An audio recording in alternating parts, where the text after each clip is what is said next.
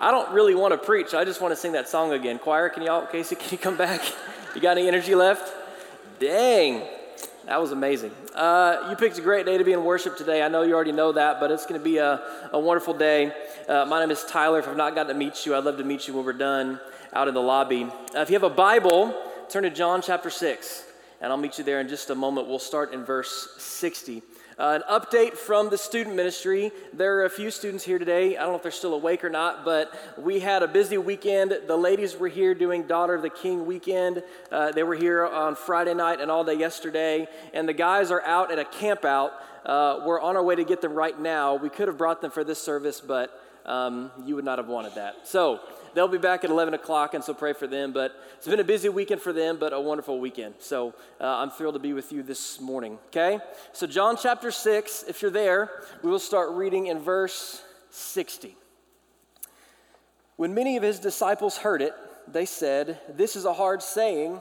Who can listen to it?" But Jesus, knowing in himself that his disciples were grumbling about this, said to them, "Do you take offense about this? Then what if you were to see the Son of Man ascending to where he was before? It is the Spirit who gives life. The flesh is no help at all. The words that I have spoken to you are spirit and life. But there are some of you who do not believe." For Jesus knew from the beginning who those were who did not believe and who it was who would betray him. And he said, "This is why I told you that no one can come to me unless it is granted to him by the Father." After this, many of his disciples turned back and no longer walked with him. So Jesus said to the 12, "Do you want to go away as well?" And Simon Peter answered him, "Lord, to whom shall we go? You have the words of eternal life, and we believed and have come to know that you are the Holy One of God." And Jesus answered them, "Did I not choose you the 12, and yet one of you is a devil?" He spoke of Judas, the son of Simon Iscariot, for he, one of the 12, was going to betray him. The title of my message today is this: The choice is yours. The choice is yours. It was April 10th of 1912 when the Titanic set sail from Southampton, England, en route to New York City.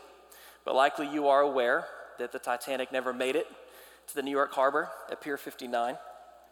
But you may not be aware of all the reasons why. There were many choices that were made by the crew on the Titanic that day that if those choices had been made differently, the story may have ended very differently as well. You probably know this, but there were many iceberg warnings that were ignored by the crew. They were confident in their abilities. They were familiar with the part of the sea they were in, and they had never seen this many icebergs before, and so they did not believe that it could be any different than what they were used to. It was also generally believed that ice posed very little danger to a ship of that size. It was not uncommon for a large vessel like that to run into some ice and be totally fine. In fact, Captain Edward Smith, the chief of the Titanic, the commander, he was quoted saying this just a few years before. He said, "I could not imagine any condition which would cause a ship to fail because of ice. Modern shipbuilding has gone way beyond that." It's also believed that Captain Smith was aiming to set a record for the quickest journey across this part of the sea. It was quoted saying this, that simply put, Titanic was traveling way too fast in an area known to contain ice, and that's the bottom line. I also learned that there were binoculars on board the ship, but they were locked away in a locker, and the key was not on the boat.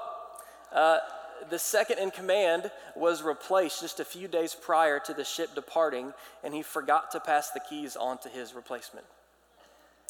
There were only enough lifeboats to carry 1/3 of the ship's capacity.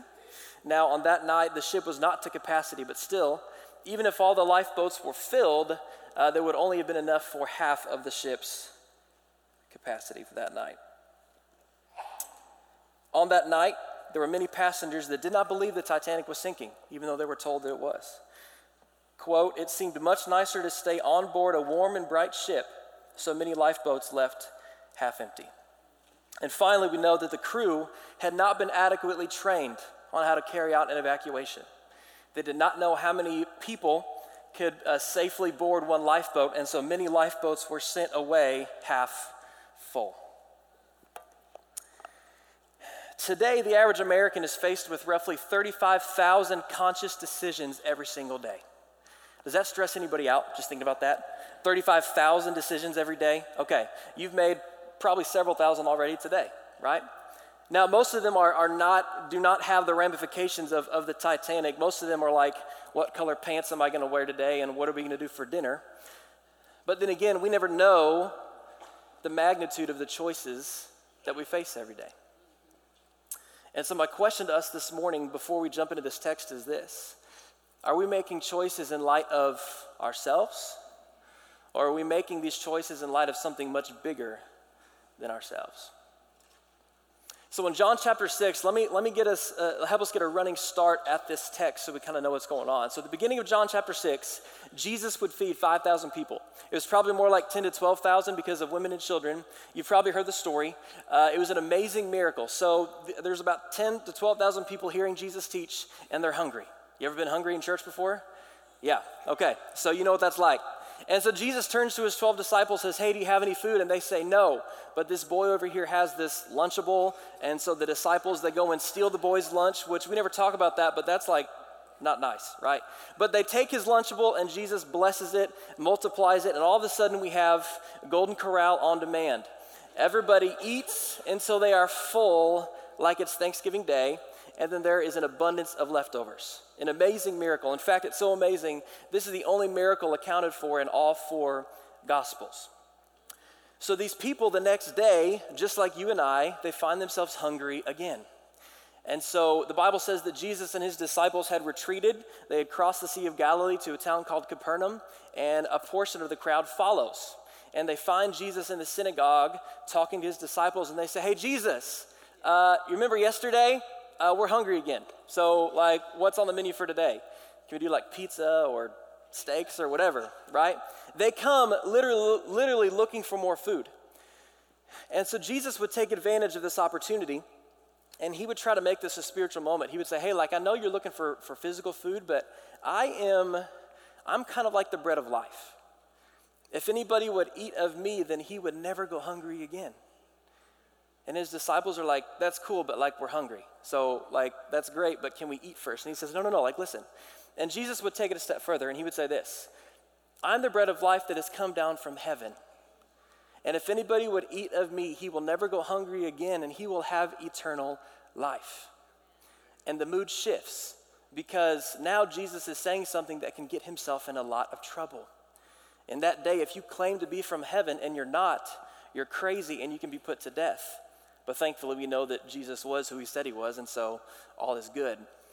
But these people are like, Jesus, you're talking crazy now. You need to be careful. But Jesus would not back away from what was true. So he would take it a step further and say, if anybody would eat of my flesh and drink of my blood, he shall have eternal life. And at this point, the women are grabbing the children and running for the back door because the man on stage is talking about eating my flesh and drinking my blood, and it sounds absolutely crazy. And so this brings us to verse 60 when his followers say this: this is a hard saying, who can listen to it? As we go through this text today, we're going to discover 4 different types of followers who were present in this encounter. 4 different types of followers. And my hope is that you can identify with one of these 4 types of followers. Maybe right now, maybe it's in the past, maybe one of these is a goal for you. You want to be this kind of follower, okay? But the first kind of follower we find is this. So point number 1, if you want to take notes today, is this. We see confused followers. Confused followers. This is a hard saying. Who can listen to it? Just so we all are on the same page today, will you just raise your hand if you've ever been sitting in church and you've heard something or read something in the Bible that just confused you? Would you just put your hand up so we can all see who falls into that category? Okay, it's pretty much all of us, all right? And so we can empathize with these disciples when they say, like, Jesus, we don't know what you're talking about. Now keep in mind, this is not just the 12 disciples, this is a larger group of followers, okay?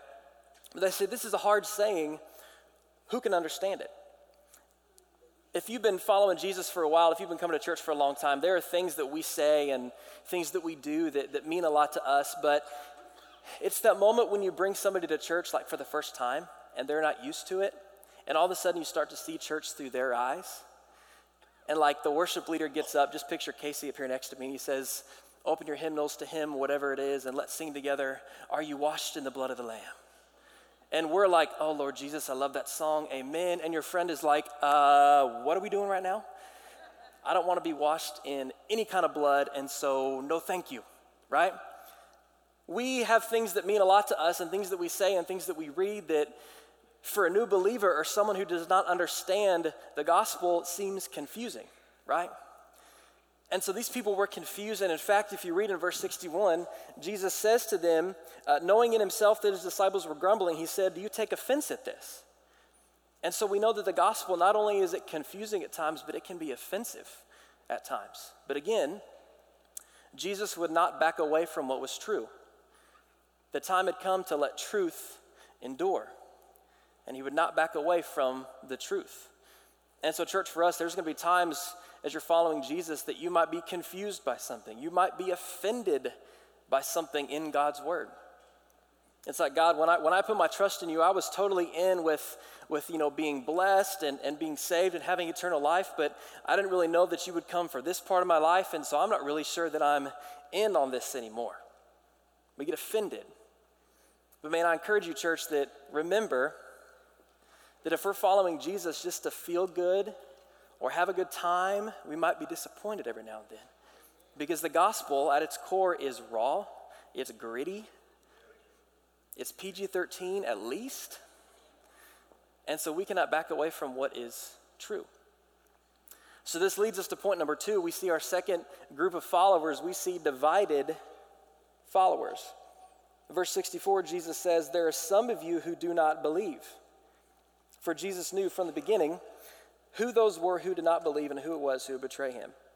And he said, this is why I told you that no one can come to me unless it is granted to him by the Father. This is what I love about Jesus, is he was an equal opportunity Savior. Is an equal opportunity Savior. Faith, the invitation to follow Jesus was and still is available for everybody.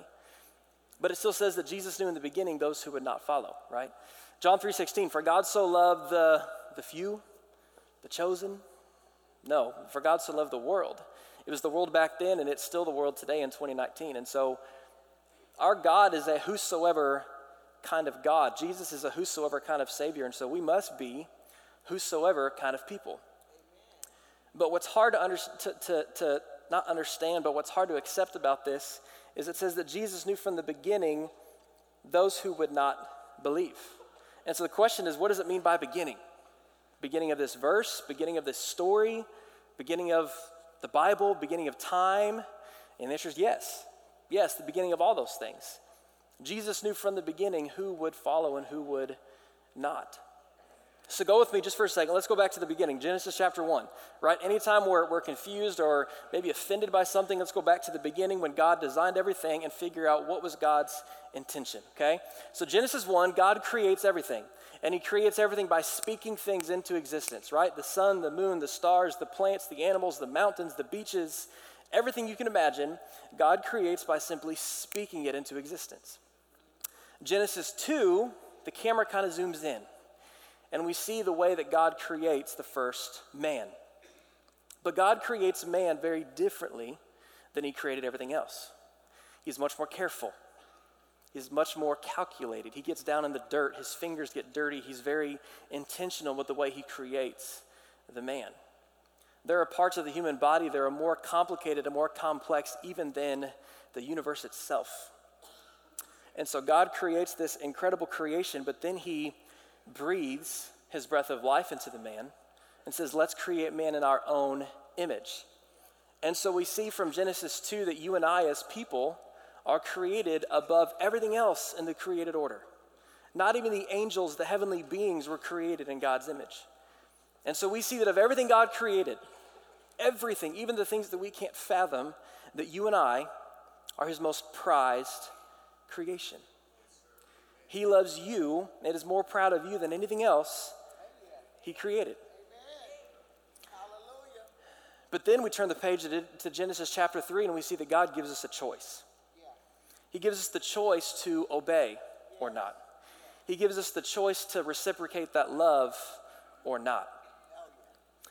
And it leads us to ask, why would God even do that? Because the Bible says that the Lord wills that all would come to repentance, that nobody would perish. But we also know that, again, Jesus knew those who would not follow.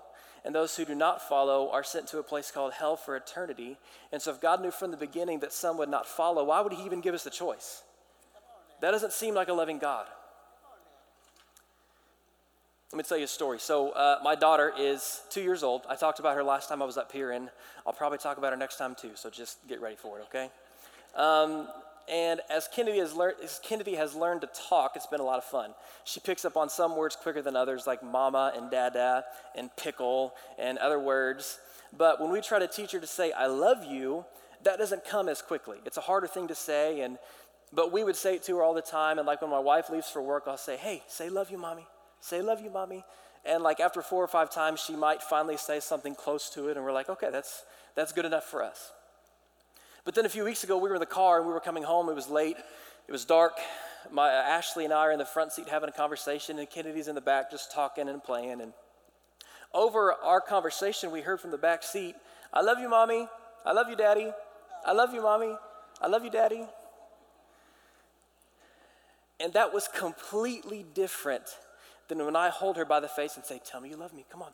Tell me you love me. Tell me. It completely pales in comparison. So our Heavenly Father, even though he loved the world and died for the world, he so desperately wants a true loving relationship with all of us that he has the courage to give us the choice to reciprocate that love. And imagine how much it breaks God's heart when most of his creation says, no, I'm good. But he so wants a deep relationship with you because he loves you that he gives you the choice to love him back or not. He still died for you. He still made you in his image. He still wants to be in a relationship with you. Doesn't matter what you did last night. Doesn't matter what you did last weekend in your past. It doesn't matter. He so wants a relationship with us that he gives us the choice to love him back. What a courageous choice by our Heavenly Father. And this leads us to verse 66, which might be one of the saddest verses in all of Scripture. John 6:66. That if the enemy had a favorite verse in all the Bible, this might be it. And after this, many of his disciples turned back and no longer walked with him. We're not told exactly why these followers turned back. Maybe they were offended. Maybe they were confused. We do know that people back then were waiting for a Messiah, a Savior, a warrior king, kind of like David, that would overthrow Rome and bring them back to power once again. And so maybe they figured, hey, this guy's not it. He's too soft. He's a good cook, but he's not the warrior king we've been waiting for, so we're out. We don't know. We don't know why they turned. But all we know is they made the choice to turn and no longer follow Jesus. And so it's the big question of, are you all in or are you all out? But Jesus would turn to his 12 in verse 67 and say this, do you want to go away as well? And I'm guessing that some of them probably did. But then Simon Peter speaks up. And you're laughing because most of the time when Simon Peter speaks up, everybody kind of cringes. They're like, oh, we don't know what he's going to say. But in this moment, Simon Peter gets it absolutely correct. He says this, Lord, to whom shall we go? You have the words of eternal life, and we've believed and have come to know that you are the Holy One of God. Now, Peter, I'm convinced he did not know the magnitude of what he was saying. He said, Lord, I don't get it all, but I know you got it all. Like, I've been following for just about 6 chapters now, but I've seen enough to know that you are the Holy One of God, and I don't know who else to go to. And so Peter understood something that a lot of people don't understand until it's way too late, and it's this, that if we choose not to follow Jesus, we are choosing to follow somebody else instead. Because we are created for relationship. We are created to follow. And so if you and I choose, if we say, hey, Jesus, it's not you, then we are choosing to follow somebody else. And let me say this as well. It is possible to be saved by Jesus, but for our hope and our trust to be in somebody else. They're two different issues. I said a few weeks ago that putting your trust in Jesus is not a finish line, it's a starting point. And so your salvation is secure, but eternal life can begin today. And so who is your hope and your trust in? It might be in yourself and your ability and your experience and your wisdom and your successes. It might be in your spouse and their wisdom and their success. It might be in your career. It might be in your 401k, your portfolio. It might be in your kids and their success and their potential and their scholarship opportunities. It might be in a pastor and a church leader. Again, even the godliest people, if we put our trust in anybody other than Jesus, we will be disappointed. And so is our trust in Jesus or is it in somebody else? And look at what Peter says, because the progression here is so good for us today. In verse 69, he says, "We have believed and we have come to know that you are the Holy One of God." We have believed, and so at one point we just believed. Like when you first showed up on the beach and you told me to move my net over and I caught a bunch of fish, like that was enough for me to follow you, but I didn't really know what I was getting myself into. Which, church, remember, like you don't have to do a lot to follow Jesus, you just have to go. And that's what Peter did. He said, back then I didn't have a lot to go on, but I believed. But now we have come to know that you are the Holy One of God. And so now to who else shall we go? And so, church, I want to encourage us and challenge us today at the same time. Peter only had about 6 chapters of proof to go on when he made this statement. You and I have 2,000 years, we have the resurrection, and we have all of this to go on. And so we have more than enough to know that Jesus is the Holy One of God, and he does have the words of eternal life. I wish that the text ended there and we could just end on that note, but unfortunately it doesn't. I didn't write it. I'm just bringing the message today. So verse 70, Jesus answered them, "Did I not choose you the 12, and yet one of you is a devil?" He spoke of Judas, the son of Simon Iscariot, for he, one of the 12, was going to betray him. I don't know if I clarified point number 3, but point number 3 is sincere followers. I may have skipped over that, but that was Peter, the sincere followers. So we have confused followers. We have divided followers. I may have skipped over that too, man. I'm just rolling. Divided followers, those who are like, I'm not sure if I'm in, not sure if I'm out. Peter represents the sincere follower. But then we get to this verse and we see that we also have selfish followers. Selfish followers. He spoke of Judas, the son of Simon Iscariot, for he, one of the 12, was going to betray him. But what we know is that really all of his disciples would betray him. On the night that Jesus was arrested, all of his disciples would flee. In fact, we only know of one that was actually present at the crucifixion, and that was John. But when Jesus is buried and raises from the dead and comes back, all of his disciples come back, except for one, and that's Judas. Judas had the same front row seat that Simon Peter did. And so what did Peter see for him to make this statement that Judas completely missed? Same opportunity, same Messiah. What did Judas miss? So as we move toward the end, I want to trace the story of Judas with you today because I think we all have a little bit of Judas inside of us. Here's what we know about Judas. Judas was a follower, one of the 12 disciples called by Jesus to follow. He believed at one point that Jesus was the Messiah, right? But for Judas, following Jesus was always a means to an end.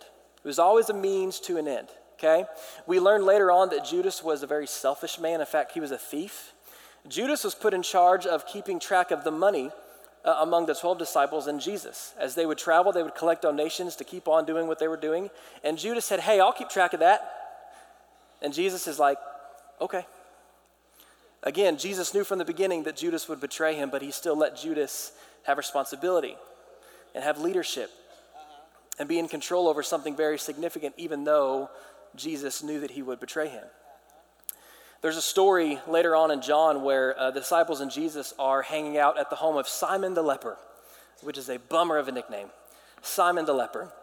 And they're having a meal, and a woman walks in with a very expensive jar of perfume, and she breaks it and pours it over Jesus. And Jesus views this as as an incredible, beautiful act of worship on behalf of this woman. But Judas says, "Hey, like that bottle of perfume is worth more than a year's wages. How selfish of you. You could have sold that and given money to the poor. Like, what are you thinking?" But we know Judas, he didn't care about the poor. He didn't care about this woman. He cared about his own desires, his self-seeking desires. The Bible tells us that immediately following this event, he would go to the chief priests and say, listen, guys, I thought he was it, but I'm not sure anymore. You're tired of Jesus. I'm tired of waiting on Jesus. And so what are you willing to pay? If I can deliver Jesus to you, what are you willing to pay? They would offer him 30 pieces of silver. He would take it, and a few days later, he would hand Jesus over to the chief priest. Now, let me just say this, nobody could hand Jesus over, right? Jesus went willingly, and so Judas didn't have that kind of power, but he thought he did. So Judas hands Jesus over, and his goal, I believe, was simply to expedite the process. He's like, okay, Jesus is arrested. He's now going to make his move, overthrow Rome, and we'll be good. The problem was Judas was acting on his own desires, not in the perspective of eternal life like Peter talked about. He was acting on his own selfish desires. What happens is Jesus is handed over to Rome, and then he is led to be executed. And again, Judas thought that Jesus would rise up, he would fight back, he would overthrow. Judas wanted to fight, and Jesus says, no, I'm going to go like a lamb to be led to the slaughter. I'm not going to fight right now.